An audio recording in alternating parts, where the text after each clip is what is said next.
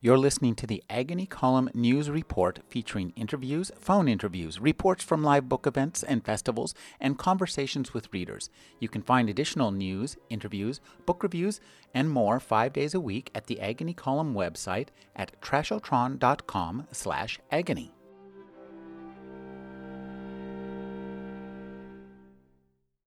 So at the sound of the gate opening, all the prisoners rushed to the bars and started looking. The noise was so loud. The sounds of them pushing against bars, pushing against each other, the screech of everyone talking at once.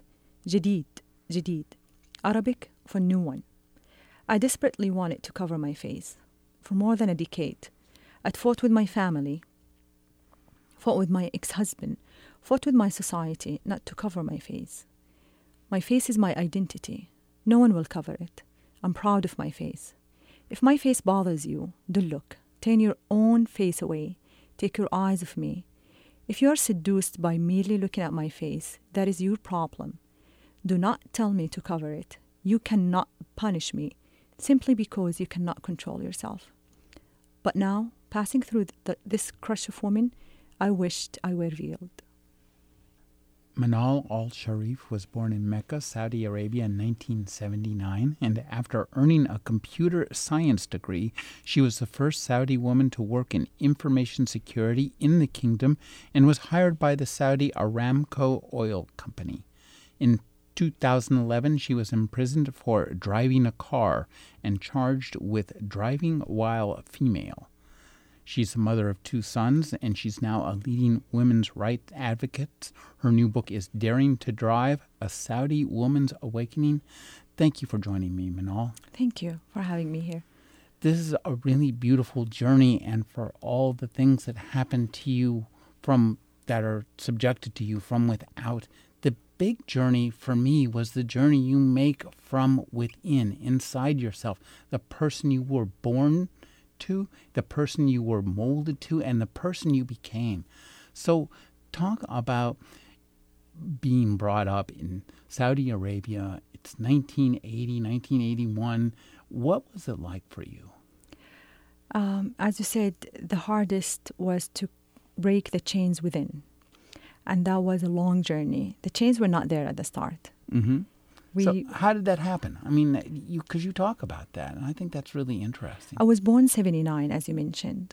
And that year, I call it the year of trouble, where the siege of Mecca happened, where a group of radical Muslim Islamists or jihadis, they took over the Holy Mosque, or the Grand Mosque, which is the holiest shrine for Muslims around the world. They closed the gate. They took hostages over 120,000 pilgrimage in the holiest place for Muslims around the world. So the kingdom was in shock, in deep shock and trauma. And the king had to meet with the clerics, with the ulama. And he asked them permission, because you cannot shoot a gun in the holy ground, which is Mecca. You cannot have a fight. He asked her permission to use heavy weaponry to end the siege. And that came with a price. So when they gave him the permission, they said, you provoke them. There is a lot of easy things, a lot of restriction on Islamic laws and rules in the society that became loose. And you need to take the country back to the real Islam, which means the strict and ultra-conservative interpretation of the Sharia law, which is called the Wahhabi Salafist version of Islam. So the country, because of that encounter in 79, the year I was born, it became more restrictive when it comes to women, when it comes to the literal interpretation of the Islamic texts. The country literally went back in time. This is the generation I grow up with, or this is my generation. We grow up in ultra-conservative society where there is this heavy preaching for the Islamic text, the literal interpretation of the Islamic text, that did radicalize a whole generation. That's the generation of the 80s and the 90s. The same time, there was the uprising of the Shia in Iran. It was the year 79, the revolution happened. And also there was the Afghan war. It happened in the 80s. And more youth of my country were encouraged to join the holy war against the infidels. That was the era that I was brought up to. And that was the era that put all these chains, I would say, and restrictions on us as women. They were chains that worked well, even from within. With you, you talk about as a child, you were just subjected to unimaginable abuse, I think, by the decree of your society. And I'm sure you've heard this before, but as I read this book, I could only think of The Handmaid's Tale. If somebody would have told me that this is the latest dystopian fiction by Margaret Atwood, I would have said, yep, sounds about right to me. I heard this before. My girlfriend, Chisadi, and she said, listen, you have to watch this new show on Hulu. The similarities will get under your skin. I'm watching now the first episode out of curiosity. I think that when I as I was reading this book, what I liked was that you don't cut yourself any slack when you are under the thumb of the kind of hyper anti-feminist rule that seems to guide Saudi society, government, and religion. It's a three-pronged approach. It comes from everywhere. You thought it was good, and at one point you decided that you would become more conservative than your family, and you began hectoring them. You took that extra step beyond the adherent. So talk about making that transition to becoming really radicalized. I think it's a very important point you're raising here, because we are seeing today, with all this open society, free access to information, we are witnessing radicalizing to the youth, and it's really dangerous. And it's puzzling that's happening today. But at that time, we really had no source of information, but whatever the government is willing. And to keep power, the government had to please the religious establishment. And to please the religious establishment was to enforce more strict laws on women. So the Grand Mufti, which is like the Pope for Christianity, was the one writing our own curriculum. They were in charge of writing their curriculum for women education.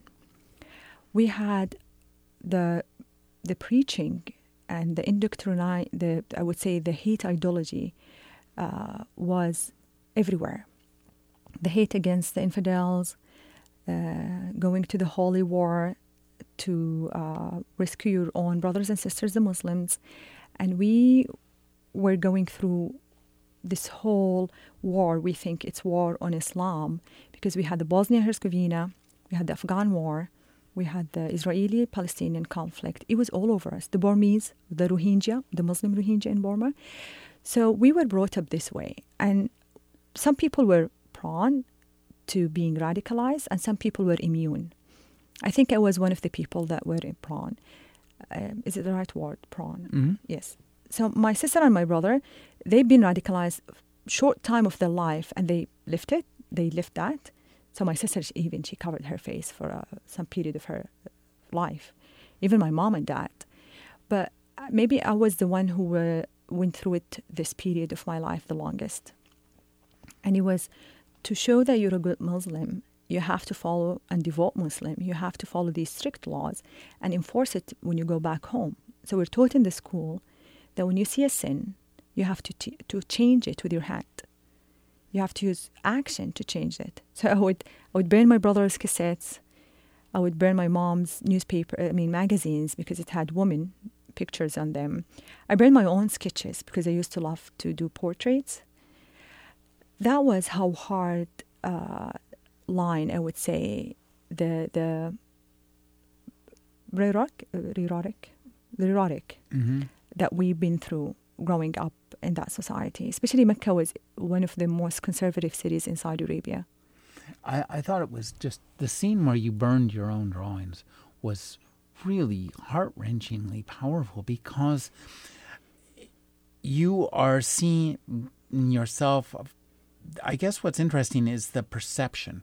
On one hand, you're showing us your young self who's Devout. Devout, yeah. Devout, yes. That's the word. Wants to obey everything, but you are no longer devout, and you understand the absurdity of the rules that are imposed on women in Saudi Arabia. So you do a great job of showing yourself observing, living to an absurd standard, which is really difficult. It was very painful because it never felt right to me. And the more I tried to follow, like literally, the rules to become a good Muslim and to be in God's heaven and to save myself and my family from God's hell, it was the more miserable I became. It strikes me, I mean, there are so many traps. For example, your father Abuya cut off your landline. So that you couldn't talk to anybody from the outside world. You're not allowed to see in the outside world. You live in the sunniest climate in the world, but there are hardly any windows in your life. It's just astonishing, the list of things. It's all to make women invisible. There is this fear of women. Mm-hmm. There is this fear that the women in my society corrupt and seduce men. So there is always this control over their bodies and control over their lives. This is why today we have the guardianship system, where an adult woman like myself, a mother of two, educated and working, I don't have say in my own life. I'm considered minor before the law until this day, until the day I die. So there's this fear. And it's more the embodiment of fear from woman shows over her body, really, the control over her body. She should not speak with men because her voice is awra or sinful. It could seduce men. She could not show her face because the face could seduce men. My own mother wouldn't call me with. So most of Saudi women, we don't know their names. My work colleagues, when I worked with men, I never knew their wives' names. They would never tell me his wife's name. A boy would be harassed and bullied in the school. If they knew his mother's name, they would use it to harass him and bully him, that we know your mother's name. So even the name became sinful. So we were invisible, voiceless, faceless, nameless. Not you. Not me. I was part of my life. Yes. Well, now I want you to talk about that those transformative moments. It didn't happen overnight. I mean, no. So, what was the first point that you can remember that set you down the path away from the super strict jihadi mentality? Because you really were a jihadi. You saw a project of terrorist. Yeah. I call myself. Yeah. Because I was very supportive of all the jihadis who go out to protect Islam. I was big supportive and pro-jihadis at that time. And most of Saudis were, by the way. It wasn't only me. That's one of the things I think that's so interesting is that the entire basis for Saudi society, I mean, it looks an awful lot like an ISIS playbook. Okay. Growing up with all these very strict rules and laws back home brought a lot of grief, a lot of contradiction, a lot of conflicts that were happening between the liberals, people who kept their liberal beliefs. They were ostracized from the society. And it's interesting, the most famous Saudi blogger is a woman called Iman Nafjan. She talks about it when she wrote a review for my book. And she said, because I grew up in a liberal family, I was ostracized, and the other kids were not allowed to play with me because I would corrupt their beliefs. So even when you are liberal, you're really surrounded and cornered. So you cannot voice your views because the ultra-conservative culture was very brutal, and it won't allow you to think out of the group. You have to follow the group, otherwise you are ostracized. And this is a culture, too, that thrives on lack of communication. Such a culture can only thrive on lack of communication. As long as you don't know what anybody else is doing or what's happening elsewhere, you have a lot less to question. Yes. We did question, actually. I had a lot of question, but it was always shushed and discouraged. I always question my teachers. But when you I question... love those parts because I they know. weren't happy about it. I was not. So I remember the day my devout American Muslim friend, she murdered my Barbie. So the Barbie was the only connection I kept from the time when I was not radicalized, when I was not extremist Muslim. And that Barbie was a precious deal. It was So not precious to me. And when she destroyed my Barbie, I walk in the room and I found my Barbie into pieces. It was so beautiful thing that I had. That I went to extend trouble to get that Barbie because it was not allowed in my city. I had to smuggle it from Egypt under my clothes as a child. Imagine, as a child, you learn how to do these things because it was so precious to me. That was painful. And encounters like this really make you think, why? That question was always there at the back, bothering me. And the more I tried to make everyone happy, the society, the religious people, my teachers in the school, the more I was unhappy. One of the most powerful parts of the book unfolds in two separated parts. You describe the own process of what happened to you as a child, female genital mutilation, and you talk about what happened to you in even more extreme versions. So I'd like you to comment just about writing about that, which is really terrifying just to read, and it must have been terrifying to write. But I think when you come back to it and you confront your father over this, that is a really powerful moment. No, I'm mine. Well, I'm sorry to ask such a... No, don't worry about it. I want to talk about it. Okay, well... Which part do you want me to talk about it? Well, let's talk about... you write a passage in the book. You describe what happened to you as a child as part of becoming a woman. Here in America, we've referred to it as female genital mutilation. It is called FGM.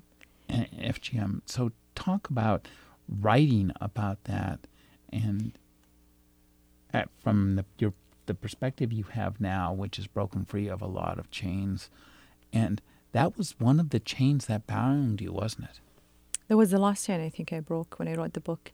Writing the book was a kind of therapy to me because that was one memory from my childhood I locked.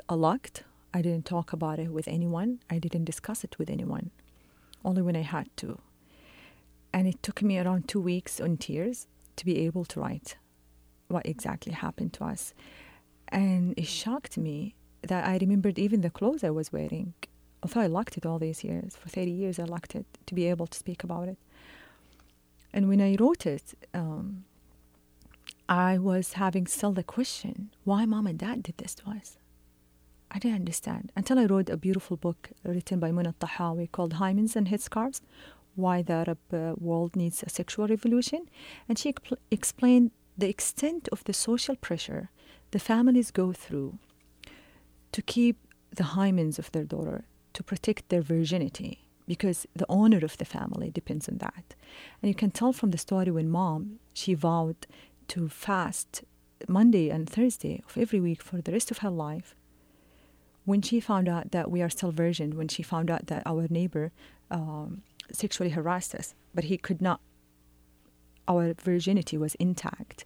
When she found out that, this is the extent families in my society go through to protect their daughter's virginity. The whole, I guess, edifice of what's surrounded around women in Saudi Arabia. I mean, this is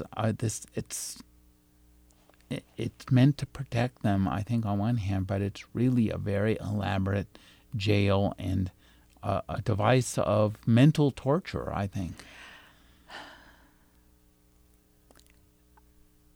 We use the hashtag, the one that to end the male guardianship. We call it Stop Enslaving Saudi Women.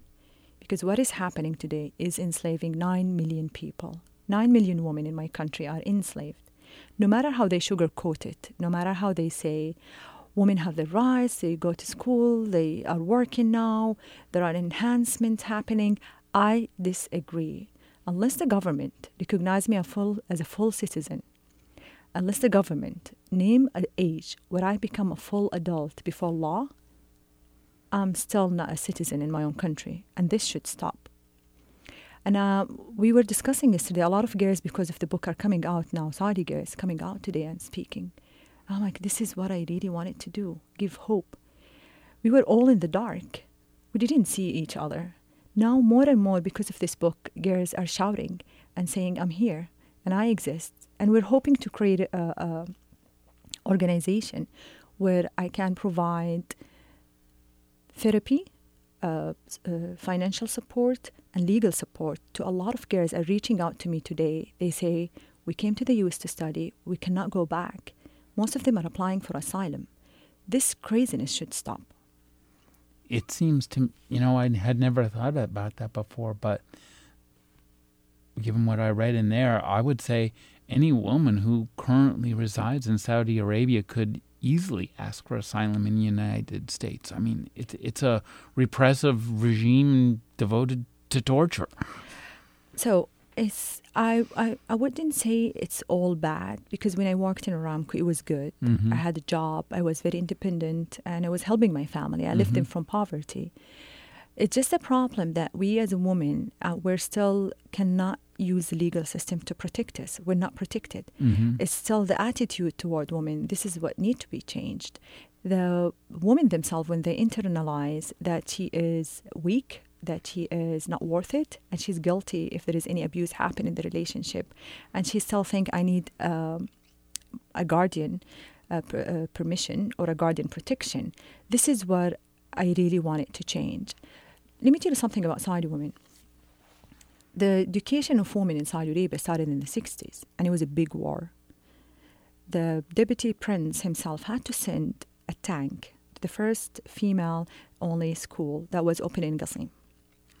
Wow. So the government went to the extent to support women education in my country. Mm-hmm. We have more women in colleges than men. We have more women graduate from higher education, master degrees and professors than men. So they invest so much in our education. But then 14% of the workforce are women. We are only 14% of the workforce.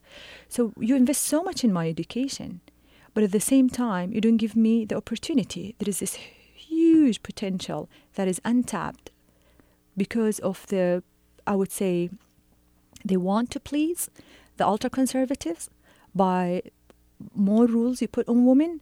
You're pleasing them, and it's kind of keeping the power. Your power is by pleasing them, and pleasing them is by putting more restrictions over women. Do you believe I used to buy my own underwear from a man because women were not allowed to work as a salesperson? She was not allowed to work in the laundry shop or the place where I buy my own underwear. So this society you talk about, that went that extent that I've never met any of my male professors in college, 5 years college I've been to, because I see them through CCTV, not because they are in another country, just because they are in the male-only campus.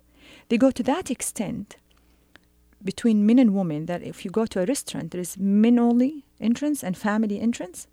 And then they make me buy my own underwear from a man. And they make me hire a driver who's a perfect stranger who drive my car, have my phone number, and live with me in the house. So the contradictions are huge. But it was all the price to please the ultra-conservative Islamic or Muslim establishment, the religious establishment in Saudi Arabia. I think that reading this book is so interesting because your storytelling skills are fantastic, and you just really you start us in this really gripping and terrorizing beginning, which we'll talk about a little bit. But I want to ratchet back to the point. One of the things I thought was interesting was how ubiquitous the roadblocks they are to put between women and any kind of self-actualization. You were talking about being educated. You come out of the university, you come out of high school with one of the top scores, you come out of university with the top scores, you get a job. The first woman to get a job in information security, but you can't get a house. This is so. Talk about, you referred to this about this male permission slip. Explain that whole system, because that is really crazy and kind of at the core of the problem. So first of all, shout out to all the Saudi women campaigning to end the male guardianship system. July 6 marks the first year of ongoing I am my own guardian. And we use the car as the symbol of civil disobedience. Wow, very cool. Yes, and this is first. And the second thing is the education. The question was about the education that liberate women. I'm sorry, I lost the question. Oh, the question is about the guardianship system. Yeah, the guardianship system. Describe what that is. It's basically, I'm a child. No matter my age, my social status, or my education level. Even if I'm financially independent, I'm still considered a minor before law that is not allowed to take decisions in her life without a written permission or a spoken permission from a signed male guardian. That male guardian is like, it could be my father. If I get married, it moves to my husband. If I get divorced, it moves back to my father. Or if I don't have a father, it could be even my brother, younger brother, or even my own son who's an adult. He could be my own guardian, issuing me permission to leave the country or get my passport. Another problem you encounter with working is getting there. Yes. You talk about this book is called Daring to Drive, and you were permitted to drive in the Aramco compound. So talk about it must be kind of very bizarre to live in kind of an almost utopian community over here and then go back to dystopia next door. It was funny. When I first entered Aramco camp, I had no clue we had these camps in Saudi Arabia. And when I got my job as a summer student, and the driver just passed through the gates, it's a gated community where everything inside totally doesn't belong to the outside world. And I saw women drivers, women riding bikes, women walking without their abayas, which is the black cloth that we put on over our clothes when we leave the house. And I asked the driver, are we still in Saudi Arabia? And he laughed at me. He said, yes, we're just in Aramco. So Aramco is a government inside the government, where the rules of the Saudi government doesn't apply there. They have their own police, their own fire department, their own hospitals, you name it. And because it started as an American company, they had their own rules where they allow women to work with men. They kept these rules when it was bought in the 80s by the Saudi government. Otherwise, it wouldn't be successful. Because you have a lot of expats, 66 nationality live there. You cannot apply the rules inside. And it's not only Aramco, by the way. All the gated communities inside Arabia is the same. So they're all free zones, yes, kind of. Exactly. Oh my God, yes, that's a nice description. Free zone. So, talk about you were living inside Aramco. How did you? I couldn't live at the start. You couldn't live there at the start. No. Yeah. So talk about that. That was a really interesting battle going. You had to they'd put you up in a hotel, then you had to get somebody's permissions. Yes. So 2002, the year I joined Aramco, I had to leave my family house in Mecca, and it's like 2 hours flight from my hometown. And for a woman to rent a hotel room, she needs a mahram or a man. For a woman to rent an apartment, she needs a man. So I couldn't rent one of these. My division had to rent a hotel room under the name of the planner of the department. And they asked me to sneak to my room, in and out. Yeah, I'm telling you, be careful, because the religious police see a woman alone, that you'll get in trouble. I mean, this is Big just trouble. So craziness. Big trouble. Things change now. Women can get a hotel room. We have the first women-only hotel in the world that exists in Saudi Arabia, by the way. Wow. We went to that extent, yes. Things did change now, but at the time in 2002, it changed recently, by the way, not a long time ago. But at that time, the company itself didn't allow me to live in the compound where women from other nationalities were allowed to live. That was for me not only contradiction, but that was discrimination against your own people. And I wasn't allowed even after all the hardship we went through and we rented an apartment outside, I couldn't use the company bus. It's called the employees bus, the city bus, where it takes employees from the city to the compound. Because I was a woman, I was not allowed on that bus. I was kicked out of that bus that passed every day from the door of our apartment building. So I felt like, oh my God, as if all the rules existed just to make my life impossible, just to make me fail. That's what this book reads like in many ways.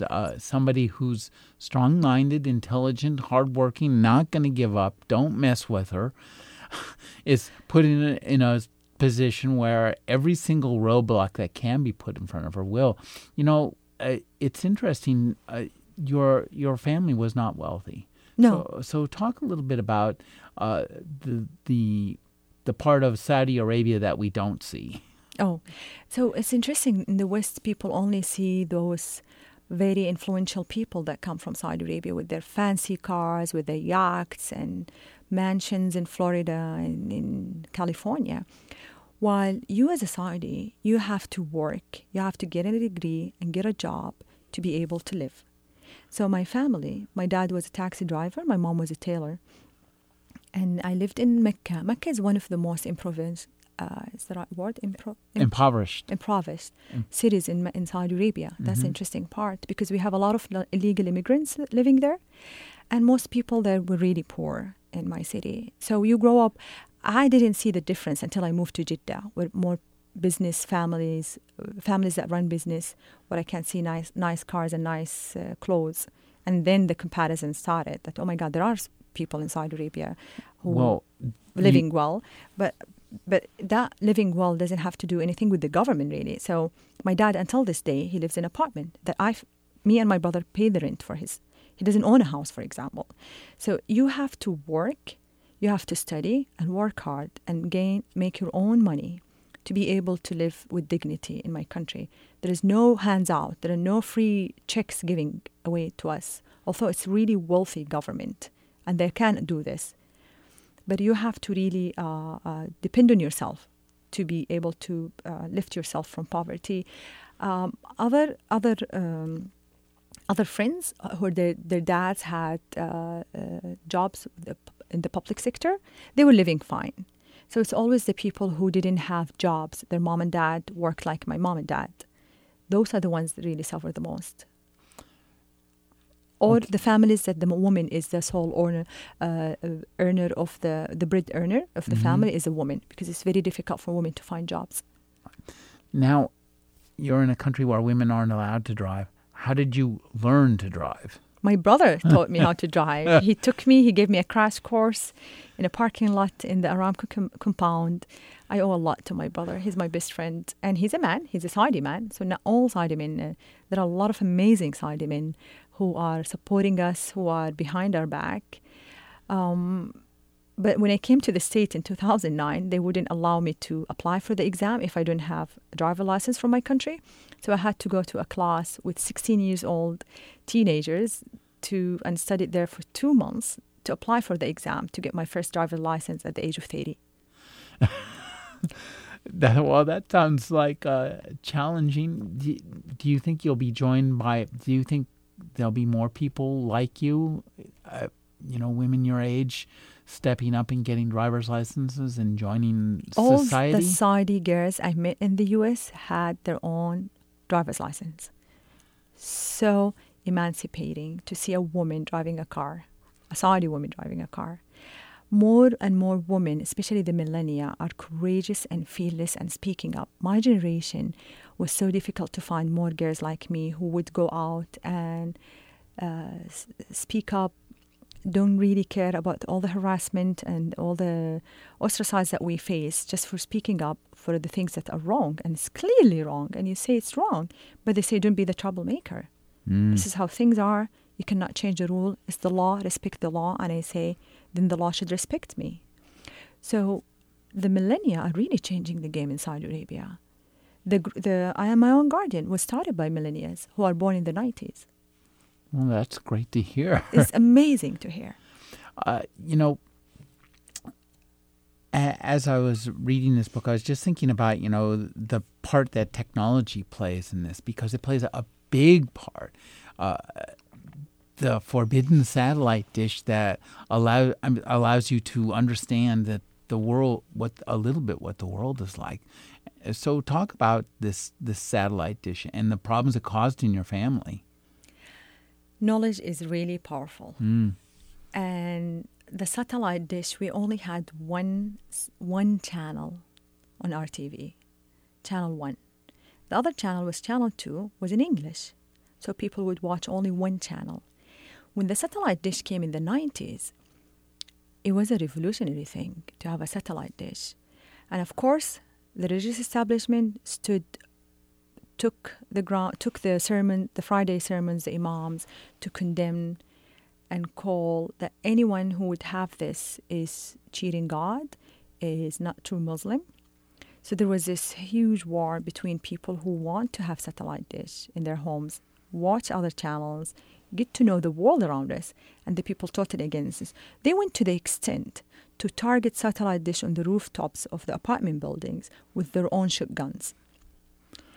So the government had to issue a ban on selling and buying satellite dish, and the ban still exists.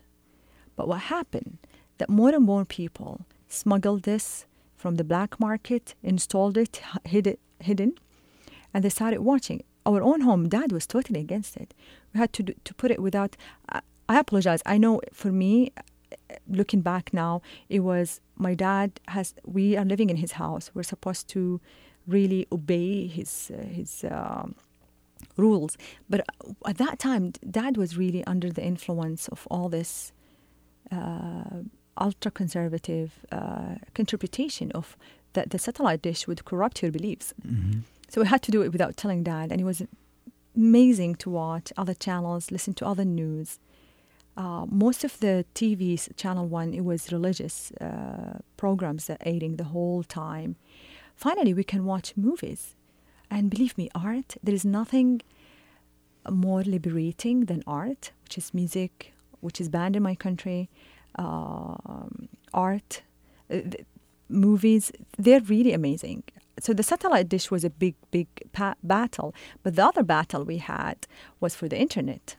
So when the internet came, it was another battle to have the internet. And we had to bring internet to the house without Dad also knowledge, because he was against it, because he doesn't know what's internet. He heard this internet, if you bring it to the house, then you are in hellfire, because internet, non-Muslims only use it. So Dad didn't understand what's internet. They'd never been to school. And fear of hellfire and the torture of hell played a large part in motivating you towards being a devout Muslim. Devout Muslim. And I think that's, you emphasize that. That's an interesting part. I think that's ever an aspect of all fundamental religions, that if you do not obey our very, very strict laws, you will burn in our version of hell. Or freeze, depending on which version you get. The God they told us about is angry, and he's ready to put you in hellfire for any mistake that you do. And I was always thinking, I don't think God is this angry. God should be merciful, as we read about him in the Quran. And why would he care so much if I pluck my eyebrows and he banish me from his mercy for eternity? So I always question the version of God they always tell us. Like, why would God don't care about my moral, like being honest, being kind to the people around me, being trying to help the others? Why God? So the God they taught us, he cares so much how I look like, what I dress. He cares so much about the rituals they teach us to do. While this is un-Islamic, really. So the true Islam is really protects your spirituality, teach you how to be kind, teach you how to be kind to the other, to your neighbors, to your mom and dad, how to be honest, how to be... This is the God that I loved and I wanted to follow. Not the angry God that banished me in hellfire for parting my hair on the side, for example. The power of your story is your ability. Part of this is simply you're flat out a really good writer. The way you organize the story, you start us in the middle of a very Changed a lot, by the way, the book. tense and terrorizing part. Talk a little bit just about turning the most difficult moments of your life, the most terrible and embarrassing and awful and horrible things that have happened to you and that you yourself have done, into an honest document that lets you look at yourself but see the positive outcome, which is this book, the person who wrote this book. Thank you. I didn't see it that way, really. I was just trying to be... We have a saying in Arabic. We say, when God distributed wealth, no one was happy. But when God distributed brain, everyone is happy with his own brain. Yeah. So it was difficult to confront yourself and say, no, I was wrong. I did terrible things. So that was the most difficult part, to come out and confess of all the sins I did, I would say. Just trying to follow the strict interpretation of Islam. I think that was, and I look at the book, when my brother was reading it, he was laughing at me, and he's just like, you should put the story when you found the picture of that singer in my wallet. And he told Dad, and he kicked me out of the house. And we laugh about it today, me and him. The good thing is we forgive each other. We're good friends. But it's interesting that when you reach this, I would say, peace with your past, it's very important to bring it back and say, yes, I did these things and I'm facing it today. But I made peace with it. I think it's really important. It's part of being honest with yourself and the people around you. It's not easy, by the way. No. To admit you were wrong, brutally wrong, I would say. I think that one of the things that made me think about was that these kind of fundamental religion has a very addictive aspect to it. You really are enthused. You're encouraged to pursue the most extreme behaviors, and there's that withdrawal from the fundamental religion too. It's so extremism and being fundamentalist is dangerous in any religion, in any ideology, in any belief, because you two do things. You block yourself from the others. You are really isolated in your own world and your own belief, and you're always thinking everyone is conspiring to corrupt my beliefs and my true faith. And that's really dangerous idea, because that creates us and them. That cuts all the paths between you and reaching understanding of the other people's beliefs. When you're radical, when you're in this extremism, which you find it, by the way, in any religion, even in the US, you find radical people, you find fundamentalists in the US. It's really dangerous, because they do isolate themselves from the other. There's no acceptance for the other. The other part of it, which is the really dangerous part, when it becomes hate to the different, to the other. When you dehumanize them, when you look at them as they're non-human, and that means you can hurt them. That's the most dangerous part of being fundamentalist. And you find this, by the way, everywhere. One of the things I think that's interesting that kind of carries through in some of the themes we talked about so far is, and you were talking about this too, this idea of paranoia.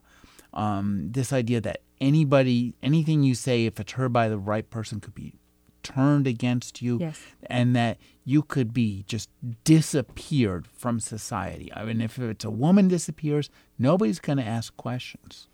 How much did you feel paranoia? No, I didn't have paranoia. Did you, when you were a fundamentalist? Not even when I was a fundamentalist. No. We had only the idea of the conspiracy against Islam. And it was fed by all the wars that were going around. One of them growing up was, as I told you, the Afghan war, Bosnia and Herzegovina, Chechnya, and the Rohingya in Burma. It was just the whole idea of but I didn't know at the same time there was a famine in North Korea. There was a protest in the Tiananmen Square in China. I didn't know about the Tutsi and Hutu genocide that happened in Rwanda. So there were a lot of things happening around the world that we didn't know about. We were focusing only in the Muslim world. So that's why I created this idea that it is conspiracy against us. But it is conspiracy against human rights around the world. And the thrust of, yes. of to gain the power by turning people against each other. I was surprised to learn about the extent of the powers of the police in Saudi Arabia, particularly the secret police, who knew that they existed, and that is the nightmare Kafkaesque version of secret police. It's so in Saudi Arabia you cannot voice your views, at least growing up, because the walls have ears. We've always heard this from mom and dad. Don't speak politics. You could go beyond the sun. We've always been told that. So you find people, they impose this, I would say, filter that you cannot talk about certain things. Certain things are taboo, like politics. And the young generation now, they talk about politics, which is the biggest. So the absence of women's rights in Saudi Arabia is nothing but absence of human rights in general. So you find human rights activists in Saudi Arabia being prosecuted, sent to jail. So we live in one of the last standing monarchies in the world. We don't have even a constitution written. There are no political rights for men or women. There are no civil rights in Saudi Arabia. So you find it's weaved in the whole society. And the informers, we call them the babis, they're everywhere. Now they're online, they're in your colleagues at work, could be one of the informers. It's really this idea that you're constantly being monitored and your words being recorded and could be used one day against you. That is, I think that's the most oppressive part of living in Saudi Arabia. Could you explain what the relationship is between the king and the princes and the religious superstructure of Saudi Arabia, how those two are connected? So the religious establishment is very powerful in Saudi Arabia. There's a huge respect to them and their, I would say, wishes when it comes to how to run the country. But the problem happened not in the respect, we all respect the religious establishment. The problem happens when you take their own words, the literal interpretation of Islamic text, and try to rule a whole country. You cannot rule a country using Islamic text that they refuse to interpret for the last 1,400 years. They use the same interpretation that was 1,400 years ago today. My son cannot visit me when I used to live in Dubai for 5 years, and it's 1 hour flight from his city, because they used Islamic text from 1,100 years ago, when the people used to travel on caravans in the desert, and people die en route. So that's the problem we face when you try to please them on our own by imposing these rules on us as your own citizens. That's the conflict. Conflict happens here. And our conflict is there should be modern interpretation of the Islamic text that really meets what's happening around us. You cannot use the same text as is from 1,400 years today. That's problematic. That's when the problem happens. That's why women cannot drive today, because they use religion as an excuse for women cannot drive. The new book by Manal Al-Sharif is Daring to Drive, A Saudi Woman's Awakening. Thank you for joining me, Manal. Thank you for having me.